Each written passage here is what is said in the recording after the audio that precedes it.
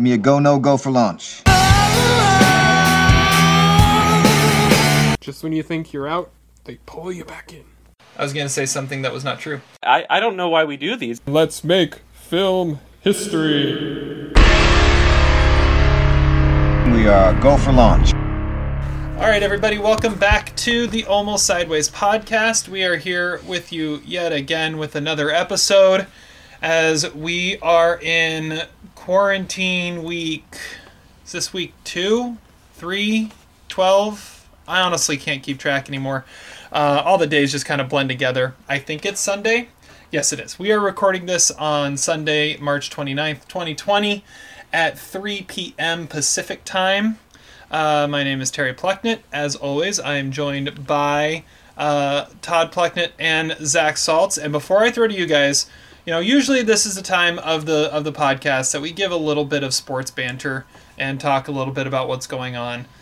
But there's no sports right now. So what we did this week to just kind of prepare for our sports banter is all the networks are so used to having sports on right now. They've been playing a lot of classic sports. So we each watched at least one thing and are going to talk about it as a classic sports moment that has been on TV in the last week. So Todd, I'm going to you first. What classic sports did you watch? So I caught a stream of the 1988 World Series of Poker Final Table, which is, of course, immortalized by Rounders. Oh, okay. I gotta say, it was pretty awesome. Like, there is a $700,000 first prize, which is crazy because last year it was $10 million. So that's as far as that's a massive increase. But the final five were TJ Cloutier, who was a former CFL player and 6-time bracelet winner. There was this guy from Tacoma in there, and then there was Humberto Brenes, who was the first foreign final table at the main event guy, and then Eric Seidel, of course, and Johnny Chan. And it was awesome because Seidel, I think he was the best player at the table. He was only 29 years old. They said he was the youngest player in the field, which now it's everybody is under 25. It's ridiculous to think that a 29-year-old was the youngest one. They kept calling him the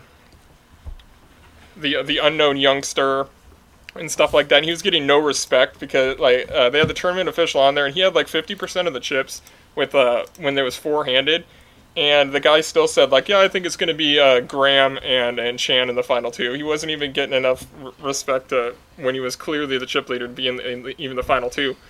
But the last hand is just awesome. With Chan slow plays the nut straight. He had Jack 9 against Queen 7. The flop comes Queen 10 8. So but the hand kind of played itself. Chan was totally cocky about it too. He's like, yeah, I'm in a bit of a hole, but give me 2 hands and I'll be back to even though he was massive chip disadvantage going into the heads up. But yeah, the hand played itself, and Chan spikes his cards on the table when he knows that he won after Seidel knocks over all his chips as he's shoving. It was great to rewatch. I love classic poker events, and I never actually sat down and watched that World Series, but now I know why they do in Rounders so much. Nice. It's riveting. Yes. That is awesome, though. All right. Have we heard anything? Is World Series of Poker going to happen this year because of all this? It'll be interesting to see what happens. It sounds like it's going to probably be at least delayed because I think it's supposed to start late June or early July. So yeah, I don't think there's any way it starts then. Yeah, at least delayed. All right. Zach, what did you watch?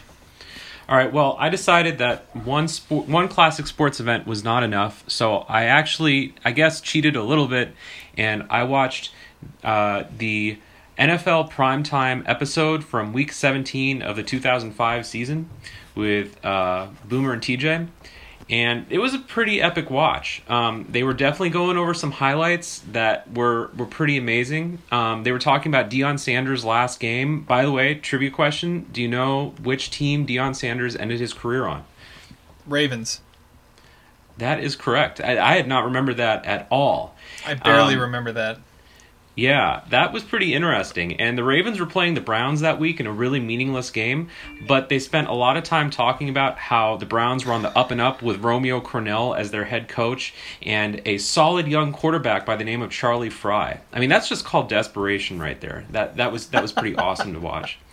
Let's see, some other highlights. They were also talking about how Jerome Bettis was playing his last game, and it was really funny because they were so sure that the Steelers were not going to win the Super Bowl that year, so they spent an unusual amount of time talking about, the bus, his last game in Pittsburgh, maybe his last game ever, but Tej, there's one game left, and it's in Detroit, where Bettis is from, and that is the Super Bowl. Yeah, that was my impression of Berman. It's not bad. It's not bad. Yeah, thank you.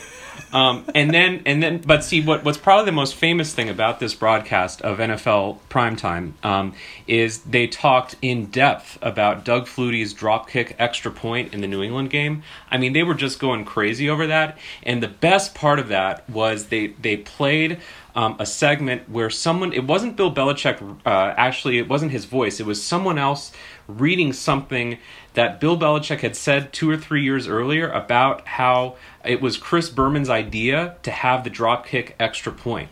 So, yeah, the dropkick extra point is not Belichick's genius. It was all Chris Berman. And yeah, we're in the quarantine, so this is like the most entertaining thing on TV. So, yeah, it was a great hour and 10-minute distraction. Very nice. A reminder of simpler times. Yes. Beautiful. I like it. So I watched this week. I've watched a lot of classic baseball because Thursday was supposed to be opening day, and so I loved how ESPN had on a triple header of classic opening day games on Thursday, and MLB Network did the same. I watched the local network out here had on the opening day for the Seattle Mariners from 2001, Ichiro's first game. So I watched some of that, but the one that I watched that was this is cool to go back and revisit was actually 2 separate games from the 2017 World Baseball Classic, which the United States won. It was their first World Baseball Classic win, and the 2 games that I watched were the quarterfinal match.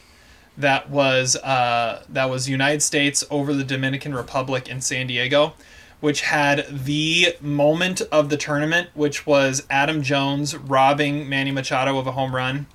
And it was perfect. It was a perfect jump, perfect catch, and there's all these fans behind him waving all these American flags. I mean, it looked like it was staged. It was beautiful.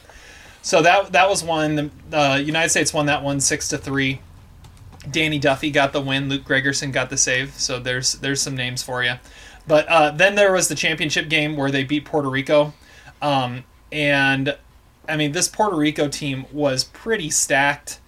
And Marcus Stroman goes out there and throws 6 perfect innings to start the game. And as soon as he gets a hit off of him, he ends up getting pulled. But it was dominating, the most dominant performance, you could say, of the year happened before the season started. And he ends up getting tournament MVP from it. They end up winning that game 8-0. Puerto Rico ends up only getting 3 hits on the night. But yeah, that's what I watched. World Baseball Classic highlights. Next one is supposed to be next spring, so I'm looking forward. I mean, think about the U.S. team. You're getting to have Cody Bellinger and Mike Trout and all these guys playing on the same team. It's gonna be so cool, and it's such a cool environment and atmosphere. It's like World Cup of baseball. Cool. Yeah, it was pretty awesome. Okay, I feel like we've completely buried the lead now. Zach, what are you drinking? I'm drinking some Free State Copperhead, which is also what I was drinking on the last episode. Apparently, alcohol is not good to drink during the coronavirus because it weakens your immunity. So I also have some cough drops that I'm going to mix. I'm going to do it as a chaser with the beer. So we'll see how that goes. That'll be fun. Nice. Very nice. Todd, what do you got? I'm drinking whiskey with Arnold Palmer, so kind of gives it a little bit of a sweet flavor. It's all right. So a John Daly, isn't that what that's called? A spiked Well, I Arnold mean, that's Palmer. what you said last time when Yeah. it was vodka, but Oh don't yeah, You've don't made know. that joke before, Terry. It's not a. I remember I went to a bar once and they gave me a spiked Arnold Palmer and they called it a John Daly. It's like, well, that makes perfect sense. Anyways, I'm drinking. So before all the quarantine stuff hit, we like stockpiled on beer so that we had a whole bunch. So this was on clearance because it's a winter beer. Widmer Brothers out of Portland. It's their Snowplow Milk Stout. So a nice dark smooth beer that we're going with today. So, cheers.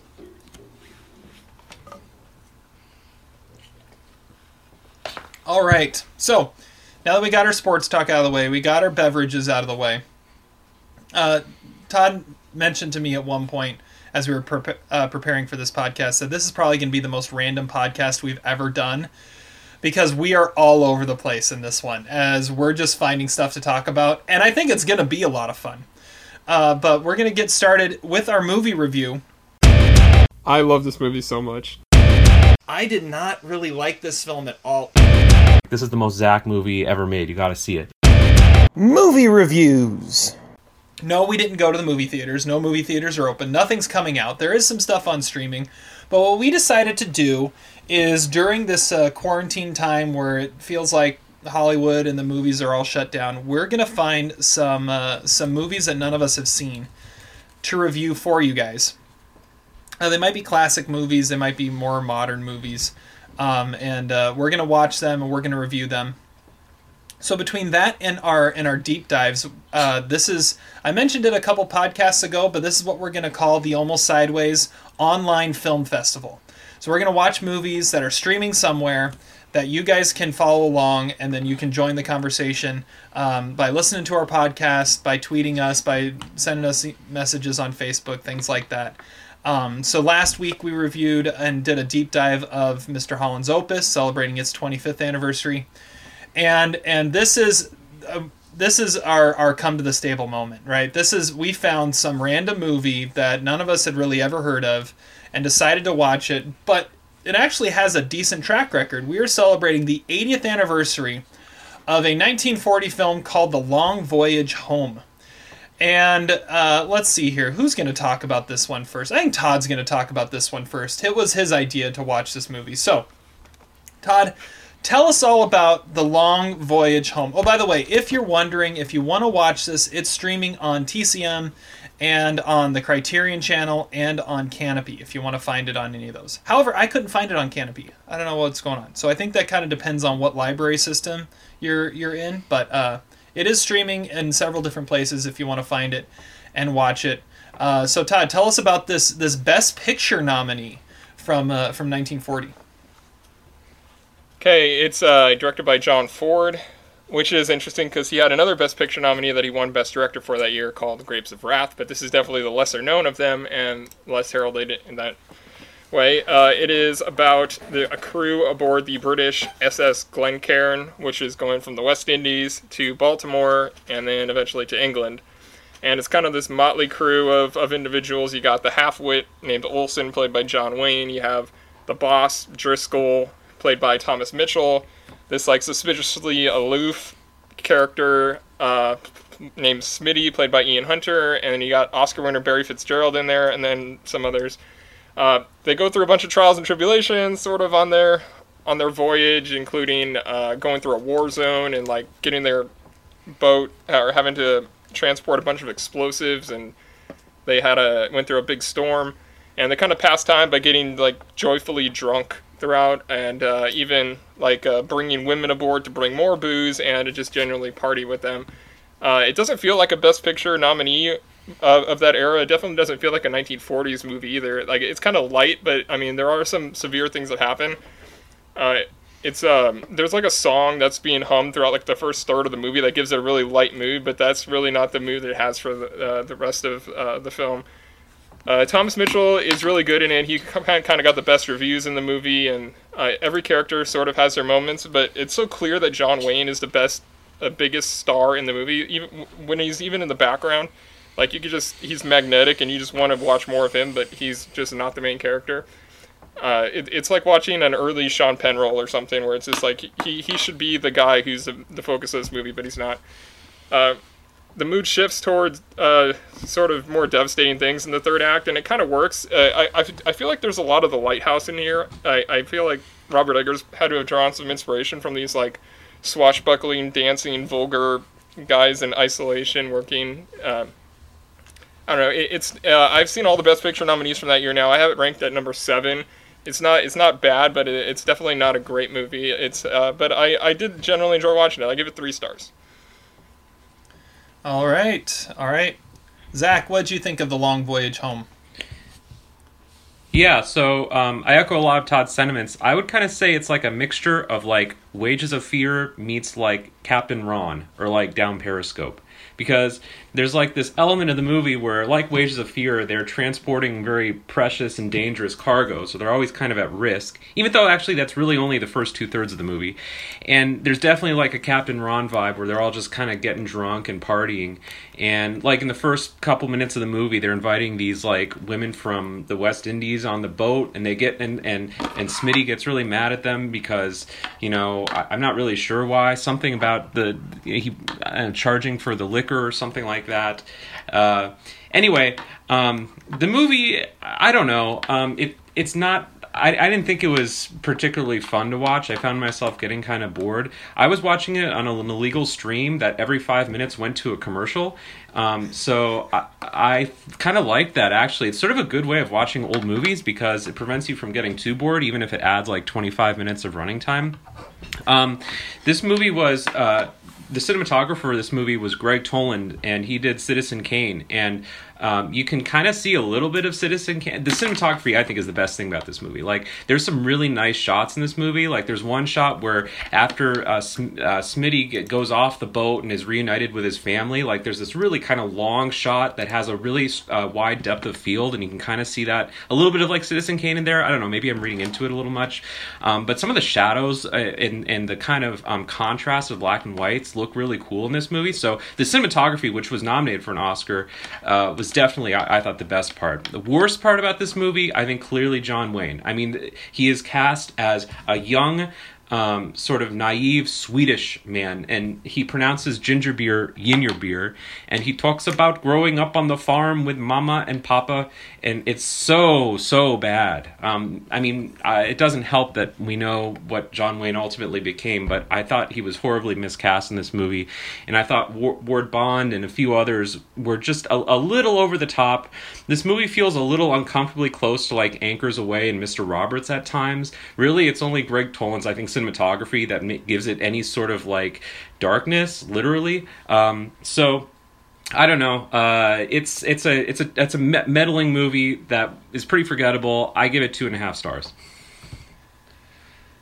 All right, so we've got a 3-star, we've got a 2.5 star. I am right on the border. I'm probably going to land at a 2.5 star review for this one. So this movie was nominated for 6 Oscars. It was nominated for Best Picture, Best Screenplay, Best Cinematography, Best Editing, Best Special Effects, and Best Score. And I agree, the cinematography was great. I thought also the special effects for a 1940 movie and some of the stuff they were able to do, especially as they were being attacked, I thought was really good. I mean, it worked. It worked for a 1940s movie.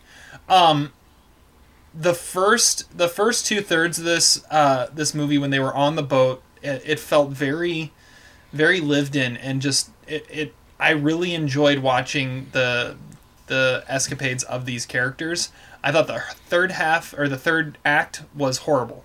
Once they went on shore, and that whole thing, it was just it would, you like, from the moment it starts, you go, I know exactly where this is going, and yet it takes forever to actually get there. And it's like Zach said, the worst part of this movie is really John Wayne, and the fact that he can't have any sort of accent other than the Duke. They make him a Swedish guy and just tell him not to talk. And then the third act is like, well, we gotta talk. We gotta do something with him, so we're gonna make him talk. And so he talks like John Wayne was in first grade or kindergarten, and like can't form complete sentences because it's his second language, and everyone else in it is fine. A little over the top at times. Is there a movie in this time that Thomas Mitchell wasn't in? Because he seems to be in like every decent movie in like a 5-year stretch there. But I love watching Thomas Mitchell. I agree with Todd in that just looking at it, you can tell John Wayne stands out. And he has the looks to be the leading guy, but he's in the background. I mean, I don't think I've ever seen a John Wayne performance where he's a supporting guy. And that's definitely what he is here. But then when he has to be the lead, it doesn't work because he's not British and Irish, so they make him Swedish and just say talk normal and leave out every third word. So yeah, the third act was horrible. But the first 2 acts I thought were pretty good.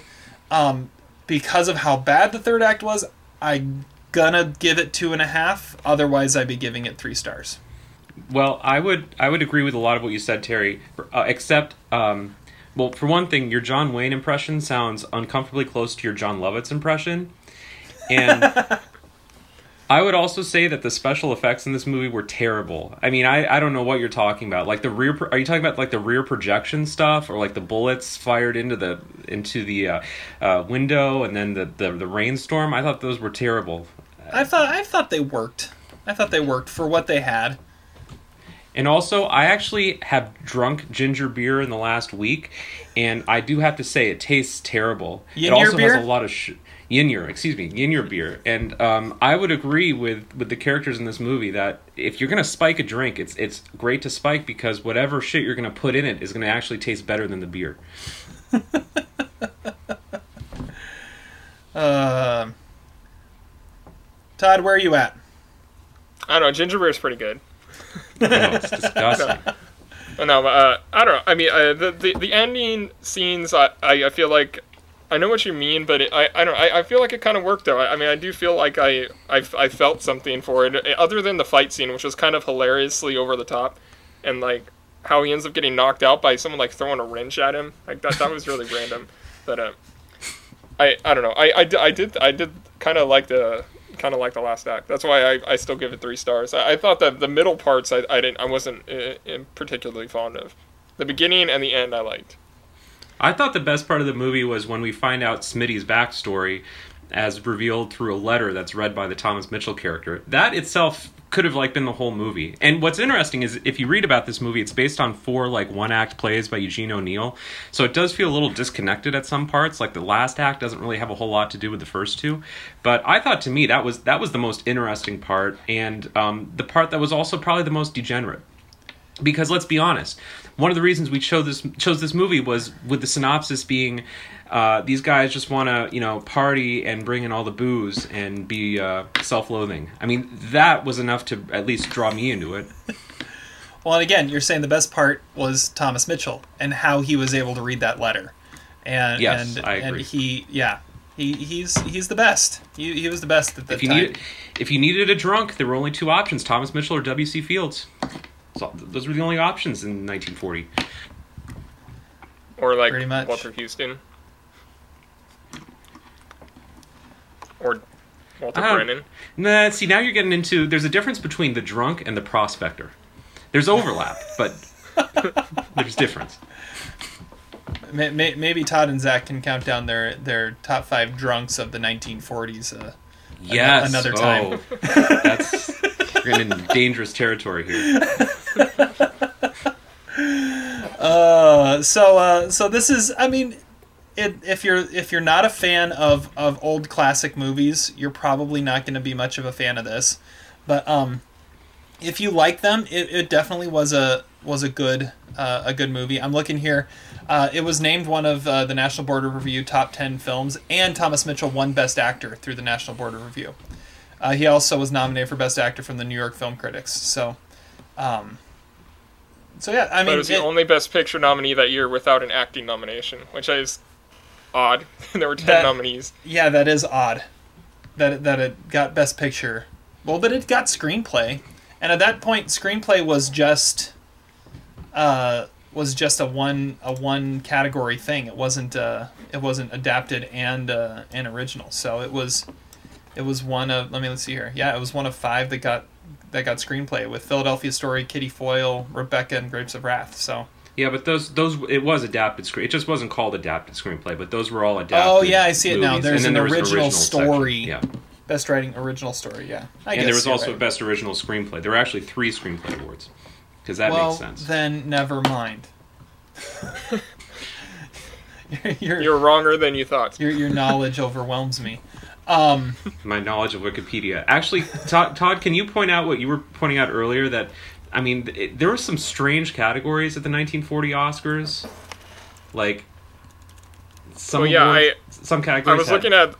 I was looking at Best Art Direction. Black and White had 13 nominees. Like that had to be like majority of the movies that came out that year.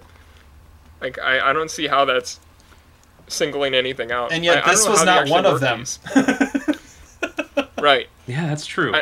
I mean, and they had 2 categories for it too, because there was color and then there's the black and white one. So there really are 17 movies nominated for Best Art Direction. And this was one of 10 nominated for black and white cinematography. And 6 were nominated for color cinematography. Yeah, 14 nominated for Best Special Effects.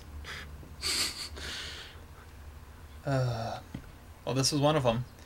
Anyways, like I said, you can find this movie all over several different streaming platforms, or you can stream it illegally like Zach did. But yeah, Long Voyage Home, 80 years. And I will say one thing that I thought was interesting is this is a young John Wayne. Like it is a young John Wayne. This is just 1 year after he did Stagecoach. So definitely a different John Wayne than we're used to seeing, especially since he was kind of in the background there. All right. So before we move out of our movie reviews, I do have a movie I need to mention here that I watched as my anniversary review. They're a little harder to find now because I don't have the library to fall back on. But I had some credits on Amazon Prime, so I was able to rent this one.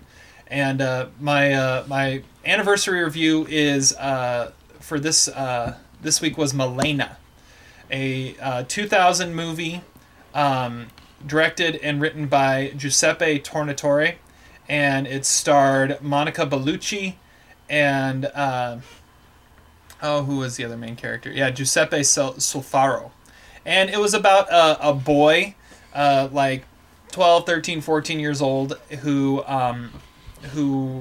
meets this woman who is like the town bombshell, and becomes just infatuated. I mean, it's his first like crush, and how he ends up like obsessing over this girl. And it, for the most part, it's fairly innocent, as this boy is learning about love and learning about lust, and at the same time it takes place in Sicily during World War II. And so through this relationship with this woman he's never even spoken to before, you get to see the story of World War II kind of play itself out. I watched it because it was nominated at the 2000 Oscars for Best Cinematography and Best Score. The score was done by Ennio Morricone. It was good. I really enjoyed this one. Let me see here. What did I end up giving this movie? I gotta remember here. It's been a few days. I gave it 3.5 stars. I really liked it. It was it seemed just kind of like this sweet story where you see the story of these other characters played out through a boy's eyes. And I always thought that was kind of an interesting way of looking at things and doing things. So yeah, 3.5 stars for Malena. I found it. I rented it on Amazon Prime. Was going to get it from the library, but that's not an option at the moment. So yeah, have either of you seen Malena? I know, Zach, you mentioned you've seen part of it. Yeah, like the first 30 minutes a long time ago. I have not. Not too bad. I mean, if for no other reason than you get to stare at Monica Bellucci in 20 years ago for 2 hours, it's worth a watch. But it's actually a good movie as well. Yeah. So, Zach, did you have any anniversary movies you watched this week? No, I didn't. But you should still watch Cinema Paradiso, because that's Tornatori's masterpiece, and Tornatore is sort of a Terry director. I mean, you've already established that you like his style, and Milena is not considered his best film, and therefore you should watch what is considered his best film. Well, yeah, Cinema Paradiso, yeah. Yeah. Okay, I'll try to get to that one. The one I got next, we'll see if I get to this one. I may have to put it off. The next one is another 2000 movie. It is The Taste of Others, which I don't even know what it was nominated for. Might have been the best foreign film, maybe? Yeah, this looks like a foreign film. Yeah, best foreign film out of France in 2000. It's available on Criterion Channel, which I don't have, but I might get the free trial just to watch this one. We'll see. All right. Moving on into our Spotlight segment. Spotlight. We're going to be, like we said in the past, we were celebrating the decade that we just went through, the 2010s, throughout this year on our podcast. And we're doing something a little different with our power rankings, which you're going to see in a little bit. So our Mount Rushmore, this podcast, is dedicated to that decade. And what we're looking at is the Mount Rushmore of breakout stars from the 2010s. And this isn't necessarily people that started acting in the 2010s, but it's people who became stars in the 2010s, that became those household names over the last 10 years. So the way it works is each of us put forth our nomination that fills 3 of the 4 slots, and then we have a discussion on who's going to take that 4th spot.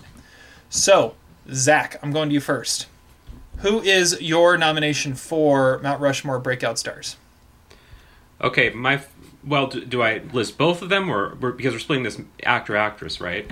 Oh, right, we're doing 2 of them. I completely forgot about that. Yes, we're doing actor and actress. So let's do actor first. Okay.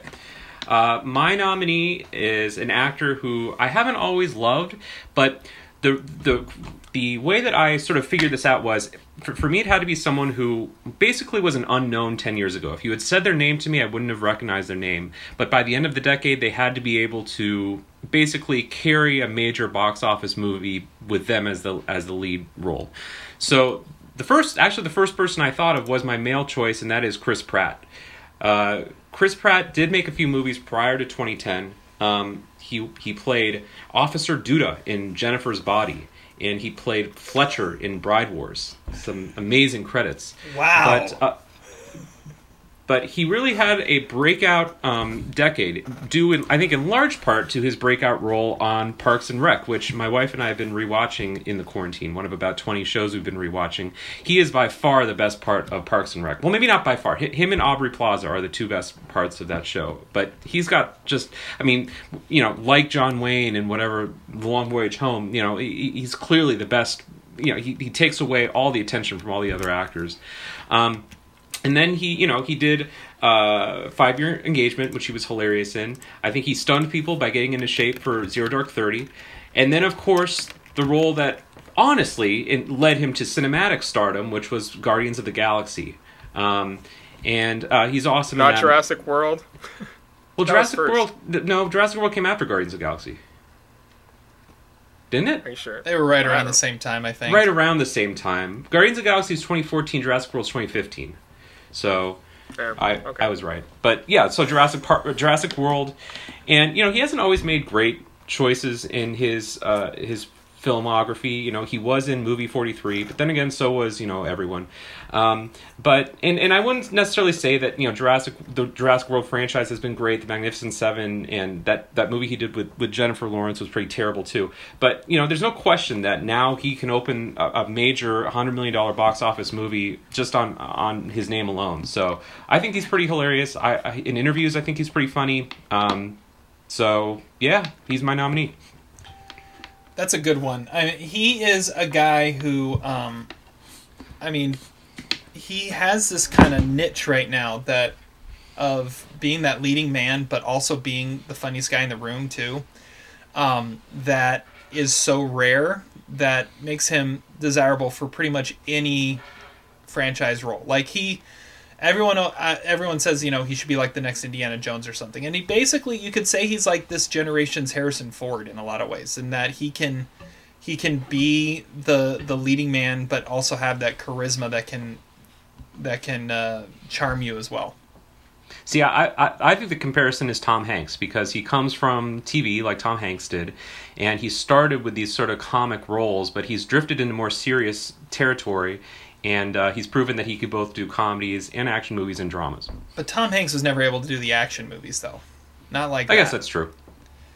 Yeah, he's definitely unique, and it's a good choice. All right, I'm going next. My submission for the breakout actors. This guy had only acted in one thing prior to the last decade, and it was a one-off character in an episode of a TV show no one has ever heard of before. And then everything else has happened after that, and now he's one of the biggest stars in all of Hollywood, and that is Adam Driver.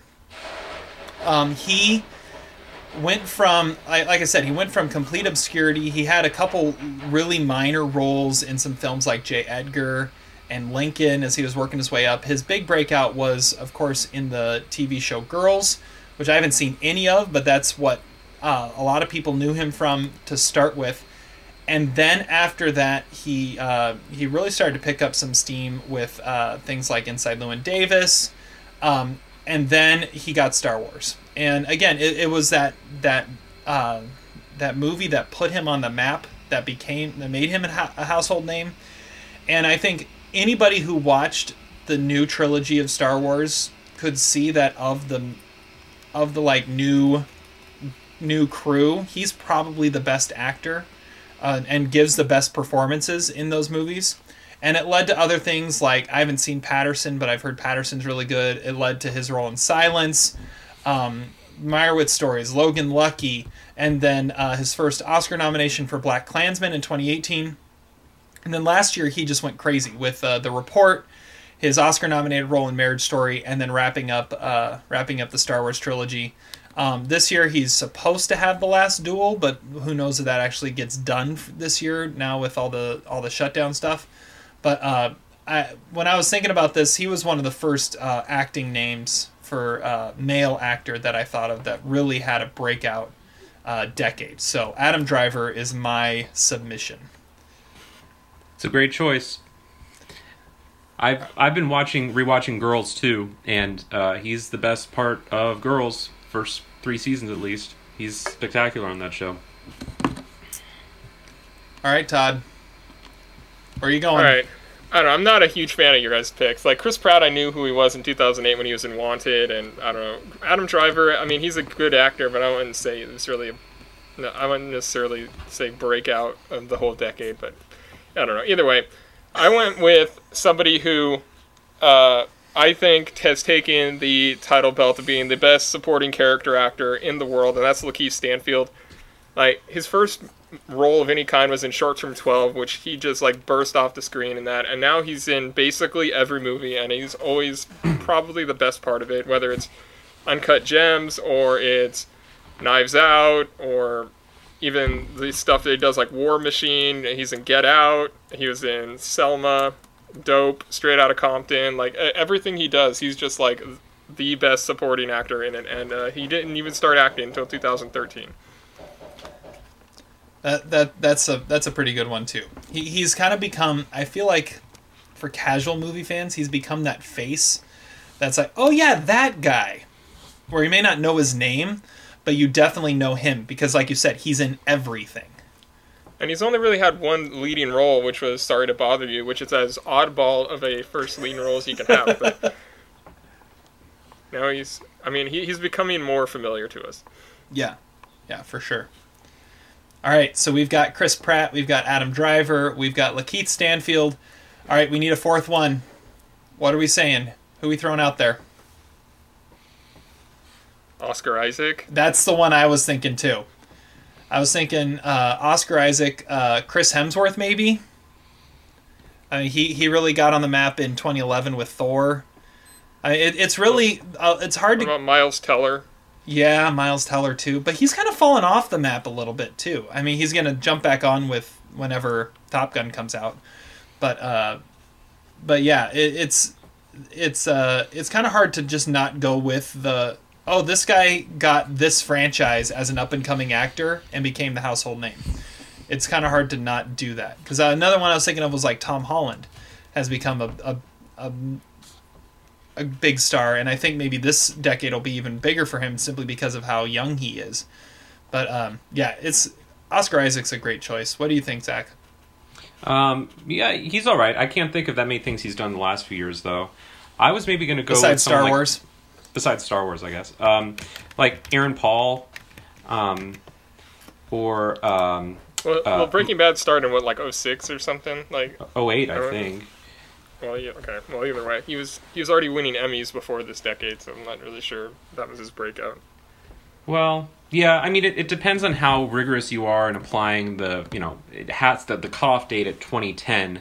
I mean, yeah, I guess I don't really have any issue with Oscar Isaac. I love Oscar Isaac. I just think that, his apex was kind of in the earlier part of the decade, not so much the later part of the decade. No one really knew who he was until Inside Llewyn Davis, and then all of a sudden he was in a lot of stuff, and he should have had an Oscar nomination for Most Violent Year. He could have had one for Ex Machina, and then he got Star Wars. He was Apocalypse and X-Men Apocalypse. He was in Annihilation. I mean, he's been in some. It's funny, he does like smaller things, and then he's got the big, huge franchises too. I think he's good to throw in there simply because his face is known for being in Star Wars, yet as Todd's mentioned before, it's easy to throw him in the handful of like best working actors right now too, because he can do pretty much anything. And so he'll do Star Wars, then he'll do Operation Finale, which isn't that like I just saw it on his list. Isn't that the movie where they're hunting Nazis with Ben Kingsley and Melanie Laurent? Yeah. So he does like the big box office film, and then he'll do the small time film, like really small time film, which you can only do if you're a big star. Anyways, I'm going with him. I like that choice. So we have consensus, Oscar Isaac? Yep. Okay. Sounds good to me. So our Mount Rushmore of breakout actors from the 2010s, we've got Chris Pratt, we've got Adam Driver, Lakeith Stanfield, and Oscar Isaac. Now let's go to actresses. Zach, who is your submission for breakout actress of the 2010s? Okay, well, again, I applied the same standard. It had to be someone who was a virtual unknown in 2010, and looking at her resume, I would say she was an unknown, at least in this country. And by the end of the decade, she's had several Oscar nominations, and just recently opened up a film that we reviewed not too long ago on this podcast, and that is Margot Robbie. Margot Robbie was in the TV series Pan Am in the early part of the decade, but I don't think that's really where you'd remember her from. I guess we could say her breakout role really was as Naomi, the Bay Bridge Princess in Wolf of Wall Street. And from there, her career basically just shot up. She was kind of a big star right away. She was in the Focus and Whiskey Tango Foxtrot. Then she's even launched an even bigger career with her role as Harley Quinn in Suicide Squad, a unsuccessful movie that she was so good in that she was able to spur a sequel to it. Along the way, she's had Oscar nominations for I, Tonya, and most recently for Bombshell. So I think she is a major star. I think... And part of this, part of my choice is intentional because there's a great clip on YouTube of Chris Pratt filling in for Jimmy Kimmel interviewing Margot Robbie. And so I thought these two actors are the two breakout stars of the decade. It's a great choice. That is an awesome choice. That's like the definition of a breakout star. All right, I'm going to go next. When I was thinking about breakout stars of the decade, this was honestly the first person I thought of, male or female, and that's Jennifer Lawrence. I mean, she kind of defined what a breakout star is and what she did this decade. She gets her first Oscar nomination in 2010 with Winter's Bone, a movie that very few people saw, but she was amazing in.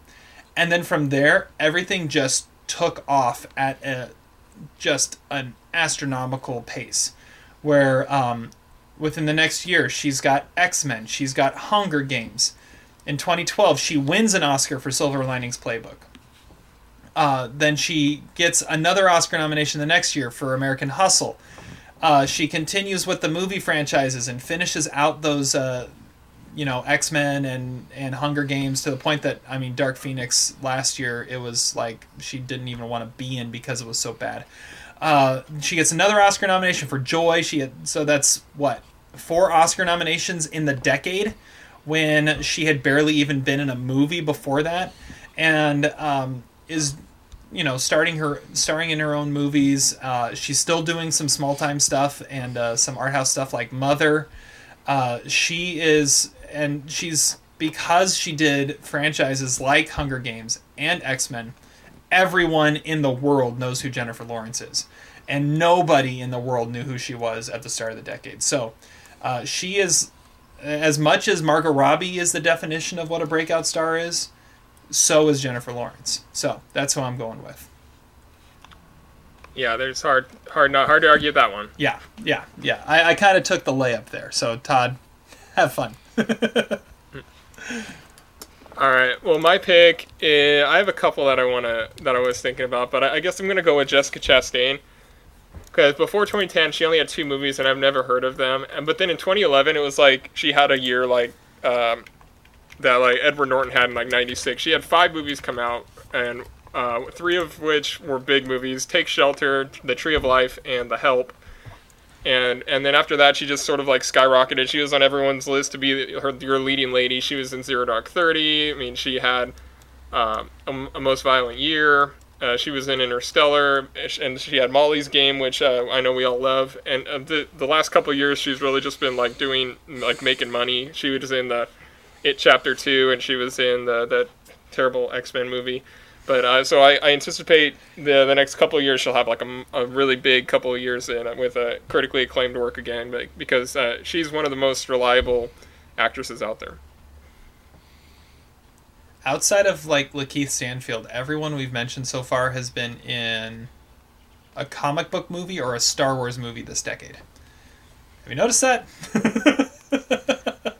Well, it's pretty much all of Hollywood. It's well, that's how you break out, and they've been doing a really good job of finding those up and comers to make big time stars, which is one thing that you could say is a good thing about all the comic book stuff. Go ahead, Zach. I'm sorry. How disappointing is it that Jennifer Lawrence and Jessica Chastain's movie together was the worst movie of last year? I mean, that should maybe disqualify both of them, possibly, but. But I mean, like I said though, it was like Jennifer Lawrence had to be in that movie. Like it was gonna be the last one, and they couldn't kill her off soon enough. I feel like Jennifer Lawrence was in some stuff prior to 2010. According to IMDb, she was in the Bill Engvall Show, and she was in the Burning Plain, and by no means were those big roles, but, you know, compared to someone like Margot Robbie, who literally did nothing prior to 2010, it's true. Debatable. It's true. People may have known her face, but the fact that she took, a small time movie like Winter's Bone and turned that into X-Men and Hunger Games and an Oscar win within 2 years of that. I mean, that's unheard of. So, okay, so we've got Margot Robbie, we got Jennifer Lawrence, we got Jessica Chastain. So Todd, I wrote down four one. names. Yeah, I wrote down 4 names, and 3 of them are on our Mount Rushmore. So this one's going a lot better than The Boys, right? Yeah. The other one I had was Rooney Mara, because, I mean, her breakout was really The Social Network, and then, she's had a really varied, really interesting career the last 10 years. Yeah, she's had, Girl with Dragon Tattoo and Side Effects and Carol. I don't know if she's necessarily like the household face and name, but that's not a bad one. The other one I had written down that we haven't said yet is Lupita Nyong'o. After she takes her first movie role and turns it into an Oscar win, and then ends up in the Star Wars trilogy, but not necessarily. I mean, you don't know her face because she's just the voice of Maz. But then she's been in the Voice in the Jungle Book. She had Queen of Katwe, and then the big ones were Black Panther and Us. And I think all of us agree that, I mean, she really could have been nominated for an Oscar last year for Us also. So that was the other one I had. Yeah, I had Brie Larson.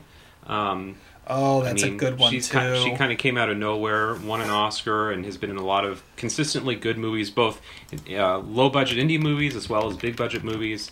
And what big-budget movie are you talking about? The movie that I gave thumbs up to, that you did not, but that's okay. Yeah, she's one that kind of made that transition from being a child star into being a full-fledged movie star. Yeah. And I think what's also good about Brie Larson, she doesn't necessarily have to be the lead. She's been good in some supporting roles, like last year in Just Mercy. She was not the star of that movie, but she was really good in it. And I thought she was pretty good in Kong Skull Island, and even smaller roles like Trainwreck and Don John. So, I would nominate her as the 4th.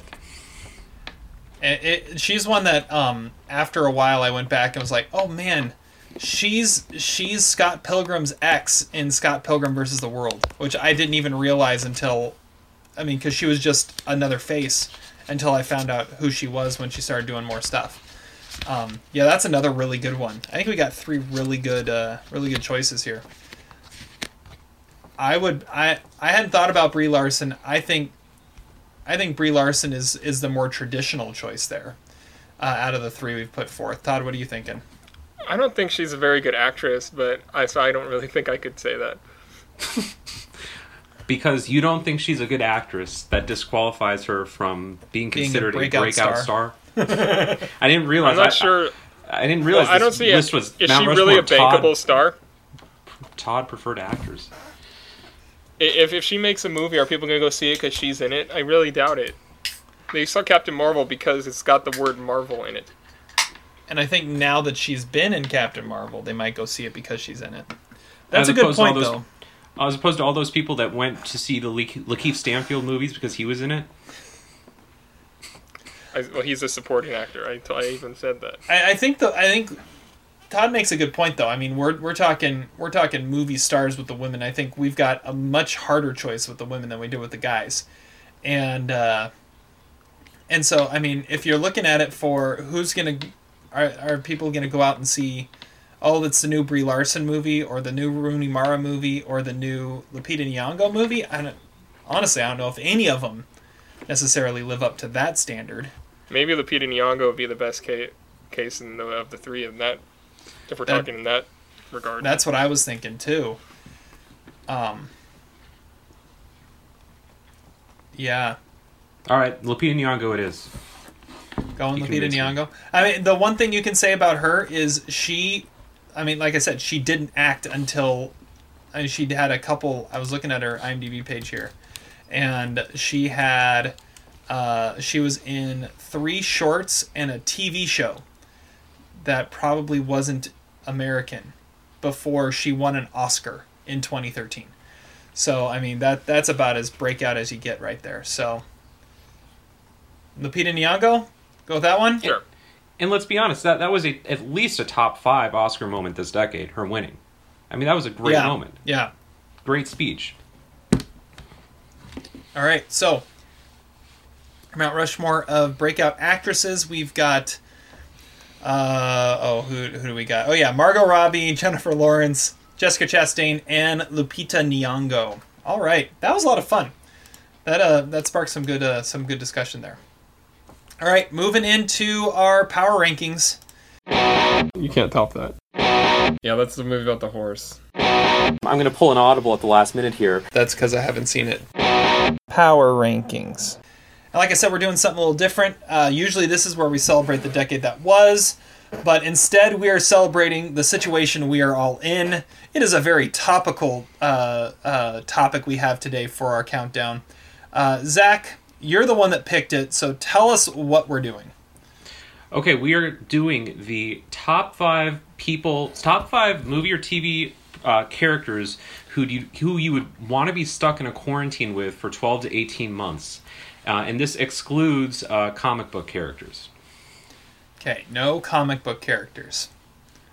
Yeah. So they would be just the 2 of you in a quarantine, or are you talking like all 5 of these people? All 5. All 5. That's the way I approached it. Oh, that's not the way I approached it. Okay.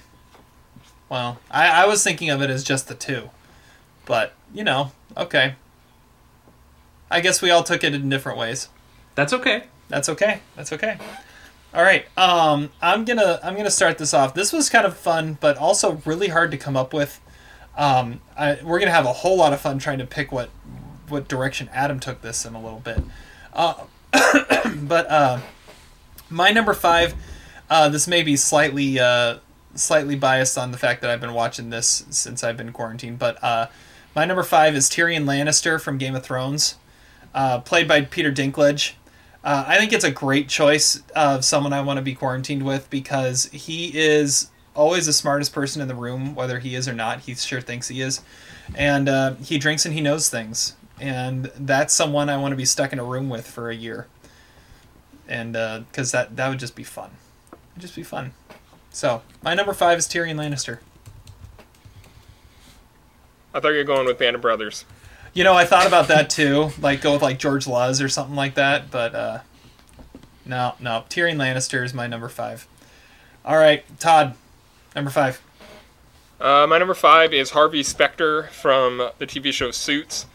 Because he pretty much is like the coolest guy around. Like, he really has a way with words and supposedly has seen every movie. And I bet he would have an infinite amount of stories about the shady deals and how he screwed the system and all his high profile clients. He's got a ton of awesome sports memorabilia and famous friends, and he definitely would need to be around.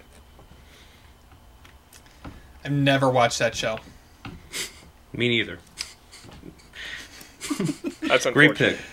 All right, Zach, number 5. All right. Well, I mean, I'm astonished at both those picks because, you are in the middle of a freaking quarantine for 12 to 18 months. And you know what? I think there are plenty of people you can just hang out with and have fun with. But, this is a quarantine, okay? This is not just some situation where you're, hanging out with your bud. You need someone with expertise in crisis management, okay? And the first area that you think of in crisis management, like we have right now in this country, is medical. So I had to go with a doctor. I had to go with someone who had the wealth of medical knowledge. And the person that I have, and this is apropos of Todd's pick because neither of you are going to understand it, you uncultured swines, is Christina Yang, played by Sandra Oh on the TV series Grey's Anatomy, because she is the best doctor on that show in terms of being under pressure. Think about the episode with the ferry boat crash, with the shooter, with the collision with all the bicyclists, the guy who grows into a tree, the couple that gets stuck on the sex toy. I mean, she is there for all of those exploits.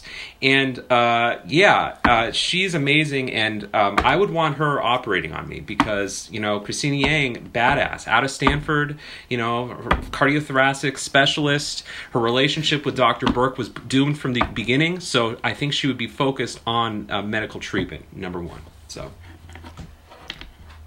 that's ridiculous. That's definitely an interesting way of taking this. I like how all of us have picked our number 5 as like someone off of something we may have just watched a whole bunch of. Quite possibly. No, I mean I haven't watched Suits. Suits has been over for a couple of years, but we watched shows that the other two have not seen a single episode of. Yeah. Well, Zach's seen Game of Thrones. Yes. Yeah. Oh, that sucks. Oh, all right. Number 4 on my list. Again, I'm looking at it of who will I be able to bear spending all this time with and be able to make it out with my sanity on the other end. And so I thought about like the guy who I would have, it would just be like the coolest hangout session for the 12 to 18 months I may be stuck in this situation with. And so I went with Sidney Fife, played by Jason Segel in I Love You, Man. Now this guy is the guy that you want to be hanging out with. I mean, you'd hang out, you'd watch Chocolate with Johnny Depp. Then you would go and make some fish tacos that are the tits, and then you would just hang out in his garage and jam to some Rush. I mean, Slap at a bass. Slap at a bass. Yeah, exactly. I mean, this is the guy. This is like the hangout guy. That if you are gonna have to spend a whole bunch of time with nothing to do for an extended period of time, I want a guy like this in the room with me. So number 4, Sidney Fife, I Love You, Man. That's a Terry pick. It totally is, and I'm good with Terry Bull pick. that. Oh. See what I did there? I see what you did there. All right, Todd, number 4. My number 4 is Paulie Cicero from Goodfellas. And mainly because like he was in prison and he turned it into like half luxury like living. He really knows how to slice an onion or a garlic clove, So I mean his food looked amazing. Like you need a chef while you're quarantined, and you know that no one's ever gonna mess with your house when you got a mob boss living there. I mean he's like the unsung hero of that movie, and definitely would have to be the muscle that you would need in your quarantine. That's a better pick. He would take issue with drug use, though, as we all know. Not a fan of cocaine. That's true. All right, Zach, number 4. Yeah, well, since Terry's list is just movie characters I'd want to hang out with, I should specify that this is a quarantine, okay? This is an emergency situation, so hanging out with, Jason Segel, okay, fine, but you're not going to live very long. So I took it a similar direction. I'll maintain my mental stability. Sure. Was he doing that movie? Isn't he like a real estate agent? Because that really comes in handy in the quarantine. No, he's a. He doesn't have a job. He's an investor. Right? He's an investor. That's right. Yeah, it's Paul Rudd is the real estate agent. Mm-hmm. Anyway, it will smell like farts. That's right. That's one of the few scenes I remember from that movie. So I went a similar direction to Todd. I already have Christina Yang as my doctor. Now I need someone who can prepare food long term, but who won't be annoying and who won't eat all the food, which is, I think, another problem with Paulie Cicero. So I went with Adam Sandler. Adam Sandler's role of John Klasky in the movie Spanglish, because he's a 5-star chef. And he also is really wealthy. So my thinking is that we could probably just shack up in his Southern California like mansion while he does all the cooking. And it's Adam Sandler, but it's like not like super Adam Sandler-y. It's not like The Waterboy or even Uncut Gems. He's like sort of a bit of a watered down, almost milquetoast Adam Sandler. So he's just kind of chill and he'll go along with the flow. He's kind of devastated already because his wife cheated on him in that movie. And he's a great chef. So if we're talking like chill people that can also actually be productive in the middle of this crisis, look no further than John Klasky in Spanglish. Plus, he can speak a little bit of Spanish. Yeah, that'll Nice. help in a quarantine. All Never right. know. All right, so it's really funny. Number 3 on my list is my chef because, you've got to have someone that can cook if you're going to be quarantined. Exactly. So, and I was thinking the same thing. You got to have someone who's like an amazing chef, like 5-star chef, but isn't going to be eating that much of it either. And so I found the perfect example of that, and that is Remy from Ratatouille. I mean, he's a rat. He's not going to eat much of anything, but he can cook like nobody's business. So, I mean, if I wouldn't mind being trash. Well, yeah, carry around exactly. disease. He'll Exactly. eat the trash. That's the He'll disease. eat the trash. No, he stays clean enough to make five-star restaurant type cuisine here. So I would be plenty fine being quarantined with a rat if it meant that he was going to cook for me. So number 3 on my list is Remy from Ratatouille. I don't even know where to begin with that pick. So you have Tyrion Lannister. Who's just going to be the drinking buddy? Yeah, So you have Yeah. two people that are not going to stoner. take up a lot of space. yeah, And a rat chef. yeah. So All right. number 3. Wow. My number 3, I went with my dream girl, which is Janet Papali from Invincible. Because, you know, she knows more about sports than probably any female in the world, and the conversation would never dissipate. She's played by my movie wife, and I want to know that character, and I would have 18 months to woo her. Now we're talking. Well done, Todd. Thank you. All right, Zach, number 3. Yeah, I kind of went a similar direction. You need some feast for the eyes as well as the stomach. I went with, I have the chef there, but I also now need someone who can specialize in drinks because we're going to need a lot of drinks. We know that, right? So I went with someone who specializes in mixing drinks and also operates a club, and that is the character of Adriana La Curva from The Sopranos, played by Andrea De Matteo. And, I mean, we're talking like someone who looks good and can mix the drinks, can mix the music, and, she's got that really chill New Jersey vibe, and she might have been killed by Silvio in season 5, but that's okay. She can magically come back to life. I mean, if Terry has an animated rat, I can probably have someone who died. She'd be awesome. She'd make it a party environment. She'd pass the time really well. I do not want season 3 Adriana, who's freaked out that the FBI is going to get her. I want like season 1 and 2 Adriana, who's like really chill and relaxed and not too drugged out yet. I thought you were going to go with your favorite strip club DJ from that movie I watched last time. Oh yeah, Exotica. No, he'd be annoying to hang out with. Eric the DJ. No, thank you. All right. I'll pass. Okay, number 2 on my list, since you guys hate it so much, I'm going to keep going. My number 2 on my list is a character who has the perfect attitude I think you need for a crisis and needing to work through this by just sitting at home and doing nothing. And that is the dude from The Big Lebowski. The Big Lebowski. I mean, he just wants to roll, man, and have his rug that ties the room together. And obviously, What you're about not when a the golfer. rat pees on his carpet? Well, I mean, I don't know. Kill the rat. Yeah, exactly. Well, maybe. I don't know. Anyways, he's like the most chill guy in the world. No, I mean, if that happened, he'd be like, that's just like your opinion, man. He'd always have a beverage ready. He's got the perfect mentality of being able to make it through something like this, where there's a crisis and all you really have to do is stay home and do nothing. He's the best one to do that. So, the dude, he's my number 2. All right. That is finally that's your first good pick, Terry.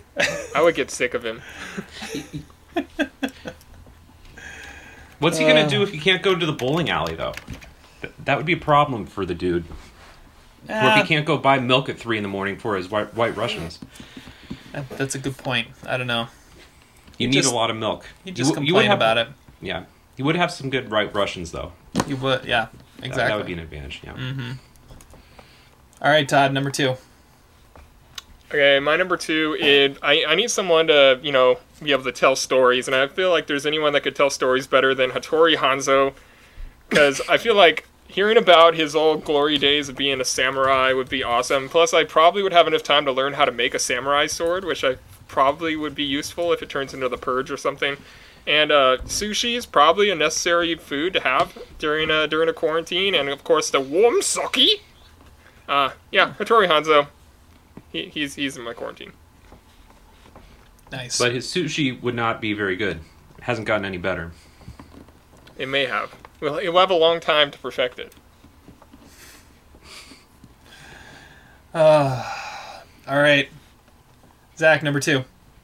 All right, so my number 2, I sort of had an evolution on. Originally, I was going to go with Rob, played by John Cusack in High Fidelity, because we need someone who can be cynical and, talk about top 5 records and top 5 movies and be very John Cusack-y. But then I thought I would fill that role, so I don't want 2 of me.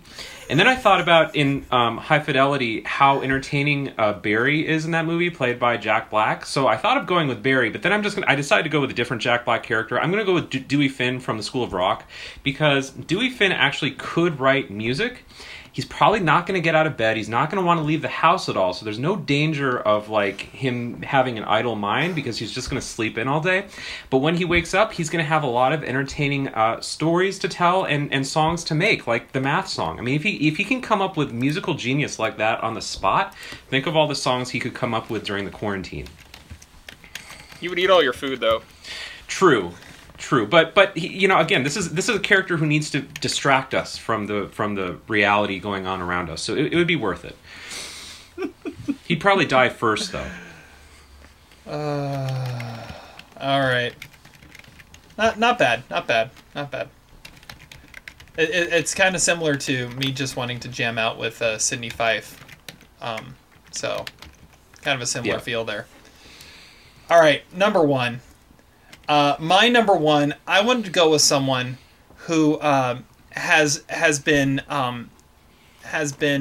tested and has proven that he is able to withstand solitude and loneliness and quarantine without losing his mind too much. He's done this before. He's come out the other side. He's been able to handle it. My number 1 is astronaut Fred Randall from the 1997 movie Rocket Man, played by Harland Williams. I mean, he ends up on a mission to Mars because he's proven that his superior brain is not just his only quality, but he's actually going to be a decent astronaut. And then he accidentally does not end up in the hypersleep and ends up awake for 9 months all by himself in the spaceship by himself. And he's able to pass the time just fine, finding things to do. I mean, sure, the spaceship at one point turns into a jungle, and he's hiding from the savages, but he finds a way to pass the time. He is a proven survivor of quarantine and solitude. And it would never be boring, even though his immense flatulence might bother things a little bit. But that's what I'm going with. Number 1 is Fred Randall. I'll take the rocket. Yes. That's a beautiful pick. He would put on sock puppet plays for you too. He would. And do impressions of the Cowardly Lion and all sorts of different things. All right, This is terrible. This is a cluster. I was proud of that one. That one's the best one so far of anybody. You gotta admit it.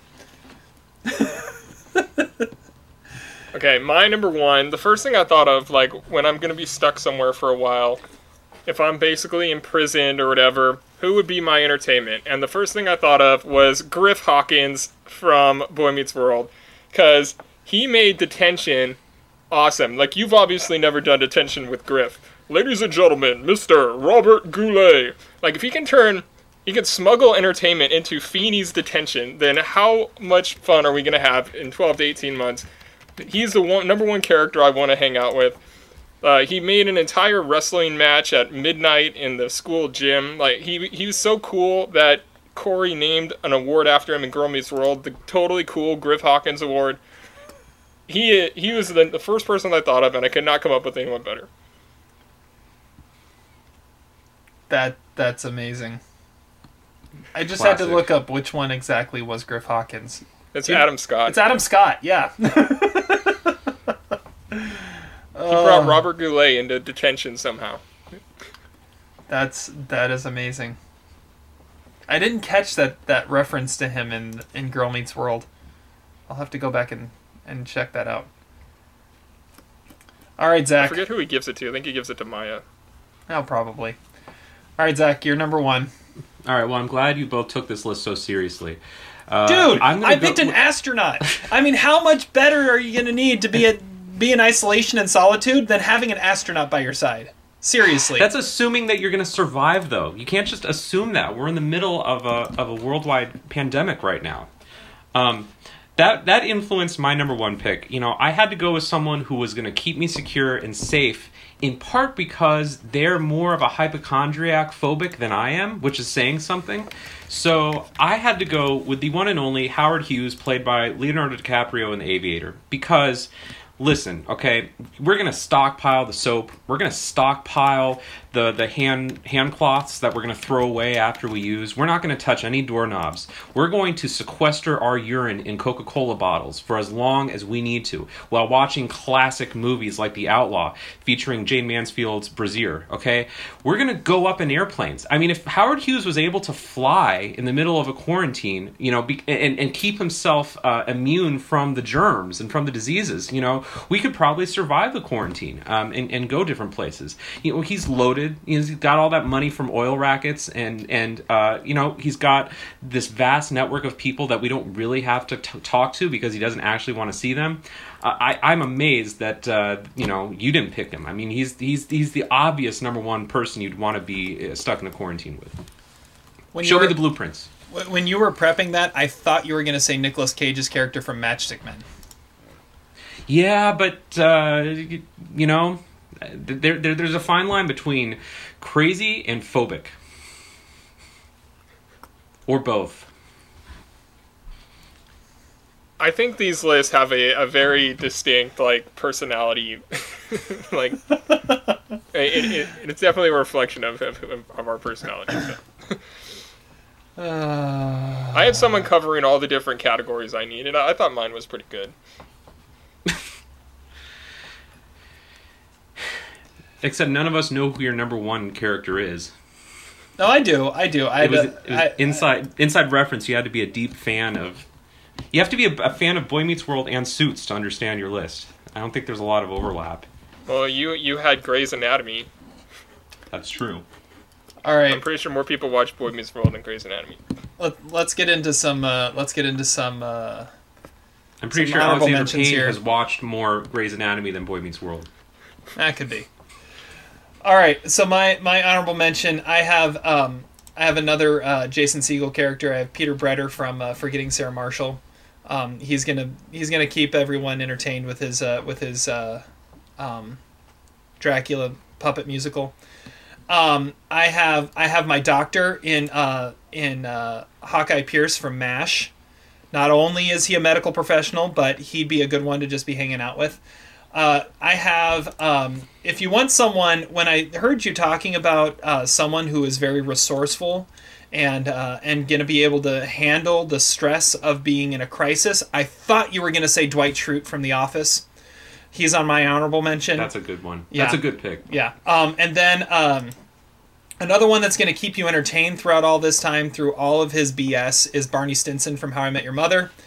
And of course, you got to keep yourself fit. You got to keep yourself well trained and have your workouts ready for you. So I'm going with Chad Feldheimer, played by Brad Pitt in Burn After Reading. Nice. That's my honorable mentions. Okay, my honorable mentions are characters somebody I want to hang out with, like Wooderson. I think that's an easy choice, and Ferris Bueller, and Skinny Pete and Badger. That'd be a very interesting extended period of time. Then you need someone who knows how to locate a thing or two from time to time. So I have Red from The Shawshank Redemption. I have the Band-Aids from Almost Famous. And, of course, Freb, because he can order pizzas like nobody's business. Oh, that's perfect. Oh, man. That's almost as good as Fred Randall. Thanks. All right, Zach, what are your honorable mentions?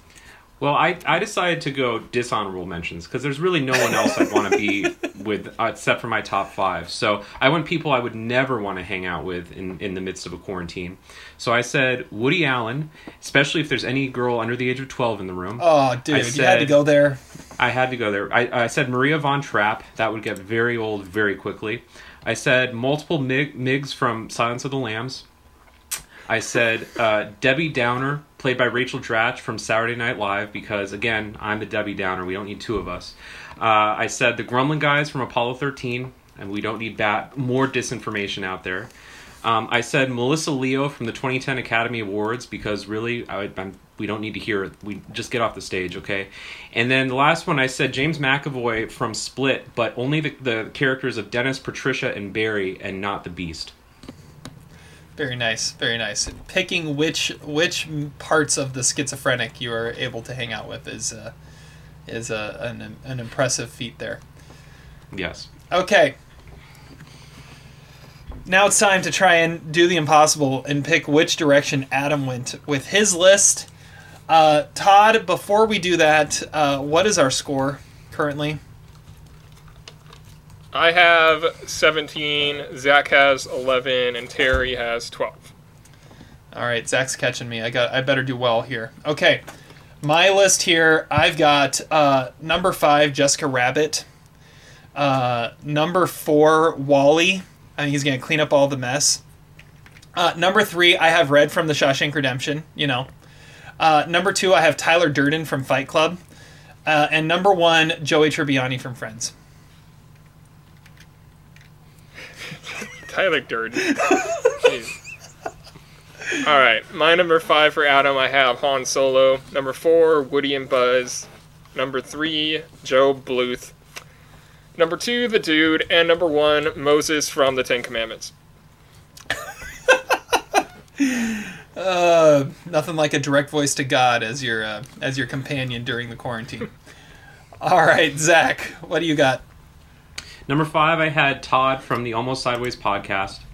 Number 4, I have Roy from Matchstick Men. Number 3, I also have Wall-E. Number 2, Marge Gunderson from Fargo. And number 1, Todd stole my thunder. I also have Moses from the Ten Commandments.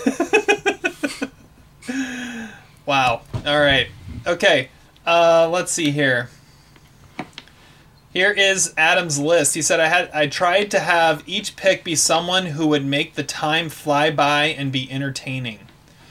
So that's kind of what he was going with. So honorable mentions, he's got Mike Peters from Swingers, because he's so money. Luke and Kate from Drinking Buddies, both fun spirits, and we could make our own beer. Stan Lee from Mallrats, it partially bypasses the no superhero rule. Think about the stories this guy has. Holden McNeil from Chasing Amy, learning to become a comic book artist would be a lot of fun. And the Genie from Aladdin, I would at least have 3 wishes to make the time more enjoyable. So, number 5, Jay and Silent Bob.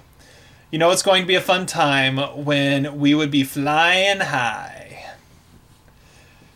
Number 4 is Rod Williams from Get Out. I would be laughing all the time with this guy. Plus side as well, might become a certified TSA badass after. I like that one. Yeah, number 3 is Cliff Booth from Once Upon a Time in Hollywood. Another one that would just be a cool guy to hang out with. We could break down film together with some brewskis. Number 2 is Carl Casper from Chef. This pick is just because I want to be eating good if I'm stuck in quarantine. I love how all of us picked a chef to be on our list. It's great. And number 1 is Jules Winfield from Pulp Fiction. Listening to this guy's stories would be a treat. Learning to shoot and quote scripture would also be a plus. Then he also has people I wouldn't want to be quarantined with: Haley Stark from Hard Candy, King Joffrey, and Lorena Bobbitt. The Hard Candy pick was good. Yeah. That's funny. All right, so what do we got here? I mean, I think Adam wins. I had a Brad Pitt character on his list. That's about the closest we had to having anything. And I had 2 animated characters, and he had an animated character in his honorable mention. I had 2 animated characters. You did? Oh, Woody and Buzz. Oh yeah, Woody and Buzz. Yeah, that's true. And they were Disney characters. Well, I had 1 Disney character. So who gets it here, Zach? I think you're out, but No, Adam gets it. Adam wins. I think Adam we weren't wins. close. We can't give him the point. We can't give him the Why point. not? Maybe Why not? You can come up with the power rankings for next time. The Ellen Page and Hard Candy, that was the best one I heard. And Jay and Silent Bob, I would put them on my list. That's okay. And Rod from Get Out, he killed it on this list. He destroyed us. That was a great list.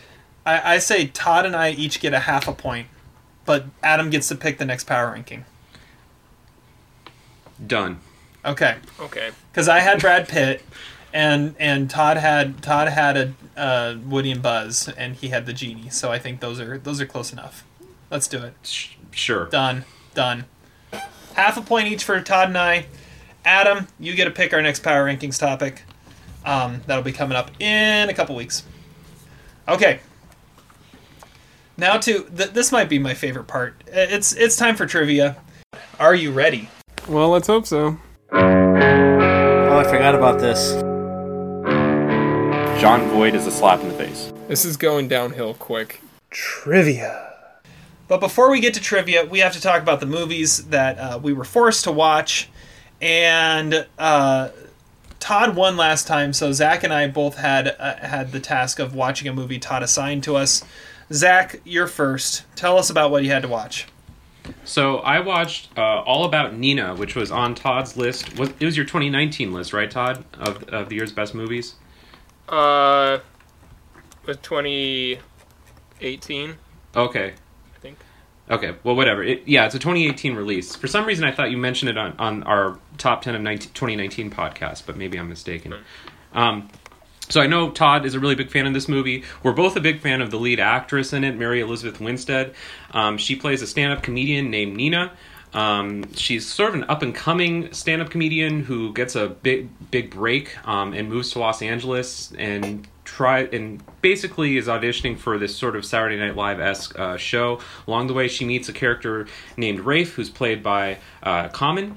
And they sort of have a relationship, and then she's really this kind of off-putting, sort of crass comic, and we sense that her comedy is a defense mechanism against men who've hit on her and people who've disappointed her in life. And then at about the 3/4 part of the movie, a pretty shocking revelation is revealed about her character, which explains why she is the way she is, or at least it tries to. And the movie takes a pretty serious turn after that because it's a pretty serious sort of admission that she makes. Mary Elizabeth Winstead is really good in this movie. I mean, she's been good in every movie basically she's ever been in. It's a really different kind of role for her. It's like it couldn't be further away from like Ramona Flowers or her character in The Spectacular Now. It's nice to see her back again. She would actually be a good, I think, nominee for breakout actress from this decade. Unfortunately, I didn't really share my love for this movie the way that Todd did. I felt it was kind of meandering at times. I also feel like it was a very 2010s movie in the sense that it's about someone who is they're trying to get somewhere in this big kind of recognition, and then something goes viral. They have like a viral moment, and I feel like that is like sort of lazy on the filmmaker's part. I've seen that way too many times in movies where this up and comer gets a viral moment that makes them famous, and then everything goes haywire after that. So I wish the filmmaker had more creativity in addressing that. There's some good parts to this movie. The stand-up parts are pretty good. moving away from the stand-up parts aren't quite as interesting. I felt like the relationship with Common, again, I've seen that in movies before. There wasn't anything particularly new or radical about that. I think the movie's trying to be very edgy in a very 2018 way, but to me it just kind of came across as maybe a little bit more desperate. And in a way, I found it kind of similar to the criticism I had about Ben Affleck's character in The Way Back, which is that why do you need such an extreme set of circumstances in this character's backstory to explain that the way she is? I wish the movie hadn't been so, I guess, gratuitous or so over-dramatic in that sense. So I give it a 2.5 stars. I know Todd's a bigger fan of this movie than I am. I can even understand and appreciate why he liked the movie better than I did. It just wasn't really for me. Yeah, I remember when I watched that movie, I think I texted you that, like, I don't know, I just got, like, ruined by a movie and I don't even know why, and I still, like, I would need to watch it again to maybe I can understand it, because, yeah, it was one of those things where it hit me really hard, and I don't know why. And I mentioned it was my directorial debuts list, that is why I mentioned it recently. Oh, okay. All right. Well, Todd gave me a choice of a couple different movies I could watch, and it was a choice from a few different movies I hadn't seen off his funniest movies of the decade list, and I went with the one that I had been most looking forward to see, just hadn't gotten a chance to see it yet, and that was 2018's Game Night, starring Jason Bateman, Rachel McAdams, Kyle Chandler, and a host of others. This movie is hilarious. It's so much fun. It's about this this group that does couples game night, and Jason Bateman's brother, played by Kyle Chandler, decides to take it to the next level, and it goes completely out of control. The chemistry between Jason Bateman and Rachel McAdams is pretty awesome. Kyle Chandler being a part of this is completely hilarious too. I agree. Jesse Plemons is perfect in his role. Like, I think Todd, I think you mentioned, like, this is like the highest war performance of the decade, and I might agree with you. Like, no one else could have played that role quite like Jesse Plemons did. The most Jesse Plemons role of all time. And then you've got the surprise at the end when Michael C. Hall pops up. The only thing that would have made it better is if he would have been like Dexter in that moment. But it's just great. It's so much fun.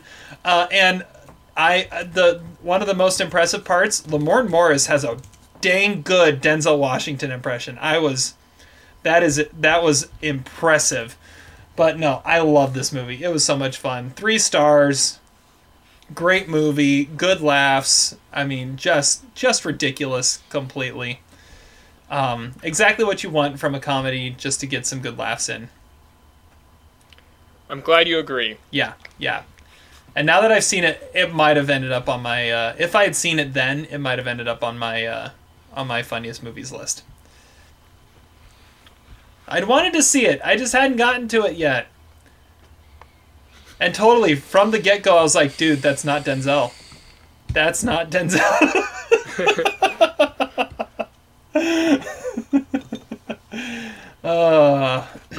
All right. So those are movies we had to watch. Okay, I had to watch one too. For some reason, Zach gave me a movie to watch for one trivia. We had nothing else to do, so... Yeah, I had to watch the 2015 Myra Slavish movie, The Tribe. I'm not going to try to pronounce the main character's, the main actor's name. I'm sure it'll go better than the director's name. Okay, well, it's a deaf kid played by Hirohori Fusenko. And he goes to a boarding school, but all the students are like criminals and prostitutes or just like general anarchists. It's basically like if he joined the gang in A Clockwork Orange. The movie has no dialogue or subtitles. It is completely in Ukrainian Sign Language, which is a little jarring at first, but you kind of can get wrapped up in the story and the weird stuff they do. There's like really graphic, unsimulated sex scenes and like random-ass fights.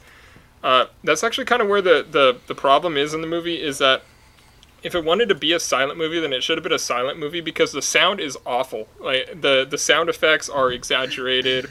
The they'll be in like fights, and their arms will just be like swinging around like it's like a 1920s fight, and but there's like you can hardly hear the impact, but you can for sure hear like the wind outside. It's a really lazy job at trying to make this movie work. But it kind of reminds me if Yorgos Lanthimos made like Short Bus, this is what the movie would look like.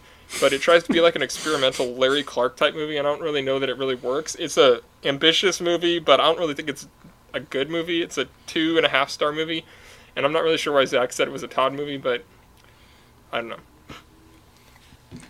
If Yorgos Lanthimos had tried to make Short Bus, that's beautiful.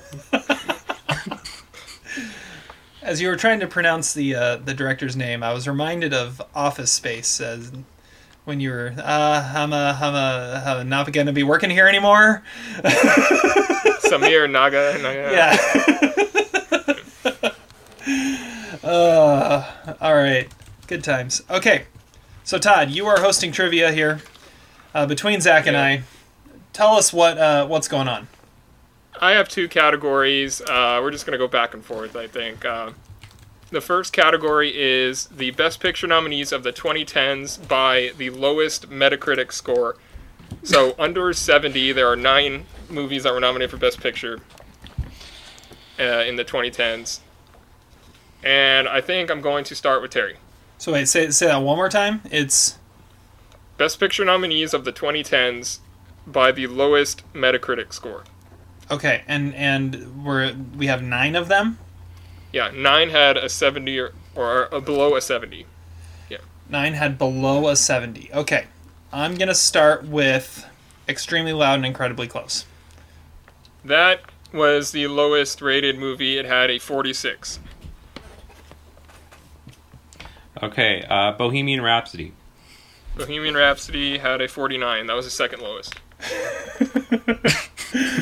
We're pretty good at this. Gosh. Let's see here. There's so many options here. The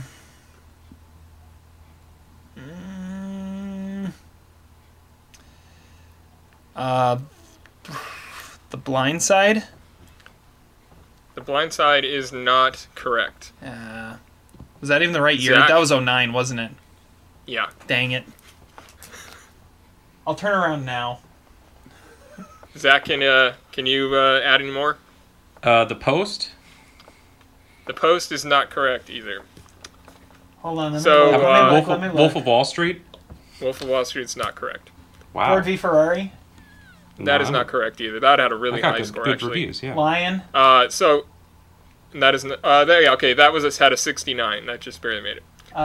So going from the bottom up, we had Jojo Rabbit at a 58, Really? Joker at a 59, Vice at a 61, The Help at a 62, Les Miserables at a 63, and Green Book with a 69. Wow. Okay. Okay, and we will be using the same group of movies, the Best Picture nominees of the 2010s by the highest score on IMDb. So we are looking at the 17 movies that had an 8.1 or higher as of a couple days ago. And we will start this one with Zach. Moonlight. Moonlight is not correct. Go figure. Wait, hold on. How is that right? How does that not have? Yeah, no, that does not have an 8.1 or higher.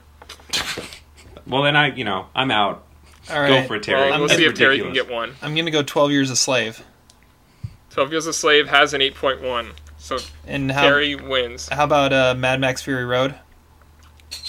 That also has an 8.1. Let's see here. What else am I gonna go with? I'm gonna go with Joker. Joker has an 8.5. That's amazing. The lowest Metacritic score, but up there in that. That's awesome. Parasite. Parasite is an 8.6. How many are we looking at here? 17 total. There's You 17 have total? gotten 4. The Revenant. That's not one of them. Ah. So we other ones we had Hacksaw Ridge, Spotlight, Ford v Ferrari, Grand Budapest Hotel, Room, The Help, Green Book, Three Billboards Outside Ebbing, Missouri, The Wolf of Wall Street, 1917, Django Unchained, Whiplash, and the highest one with an 8.8 is Inception. Oh, that makes sense. So That's Terry like a wins. top. That's like a top 10 IMDb movie right now, isn't it? Or close Yeah, to I it. think so. Well, 8.8 it would have to be. Yeah. Terry wins 5-1. So I guess we can all pick whatever we're gonna watch, or Terry can pick. I'll pick something. It'll be easier for me to pick something for Zach than it will be for Todd, but I'll find something. All right. So, let's wrap this thing up with our quote of the day.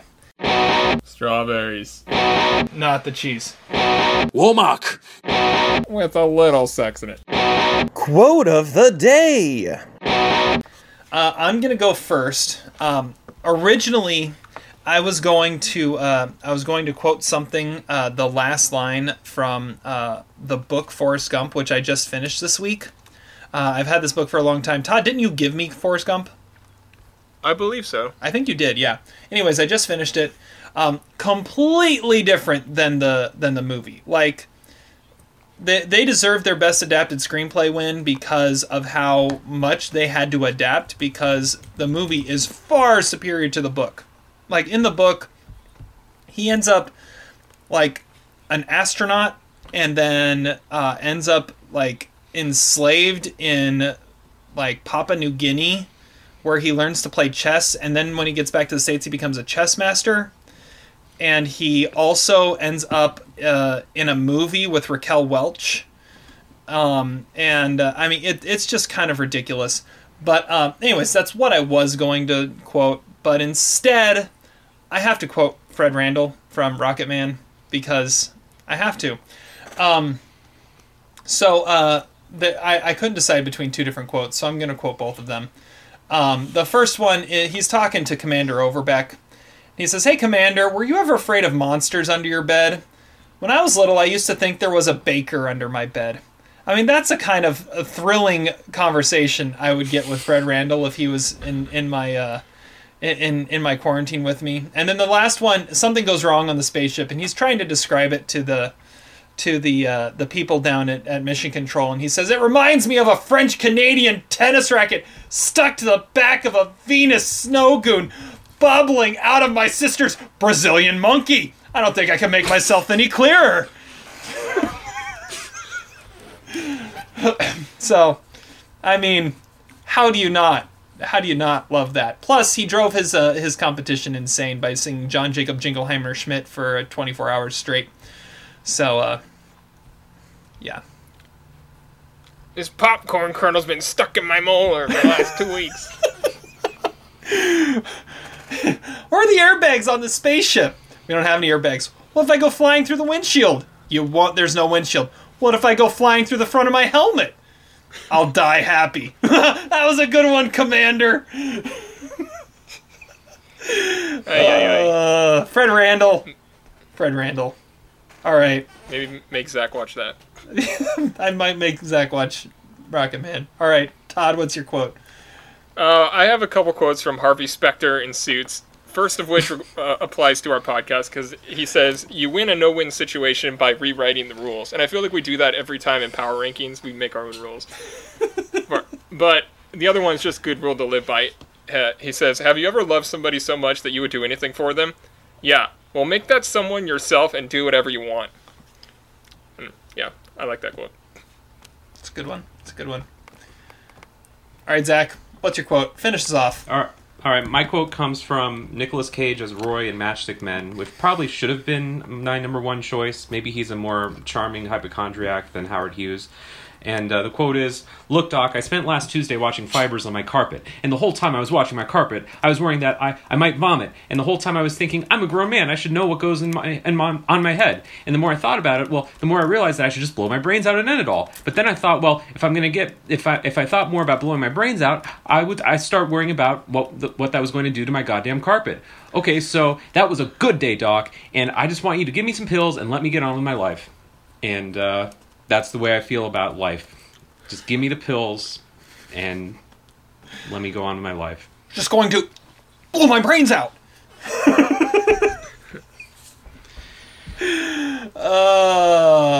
Even if they are, what kind of pills were they?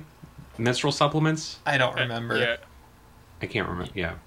Estrogen or whatever. I don't know. Yeah. All right. Well, thank you guys so much for listening to our wonderful ramblings. We will be back soon with another podcast, doing a deep dive of another movie. Until then, have fun watching movies, and we will catch you on the flip side. Despite your crass behavior, I'm glad we were able to do this together.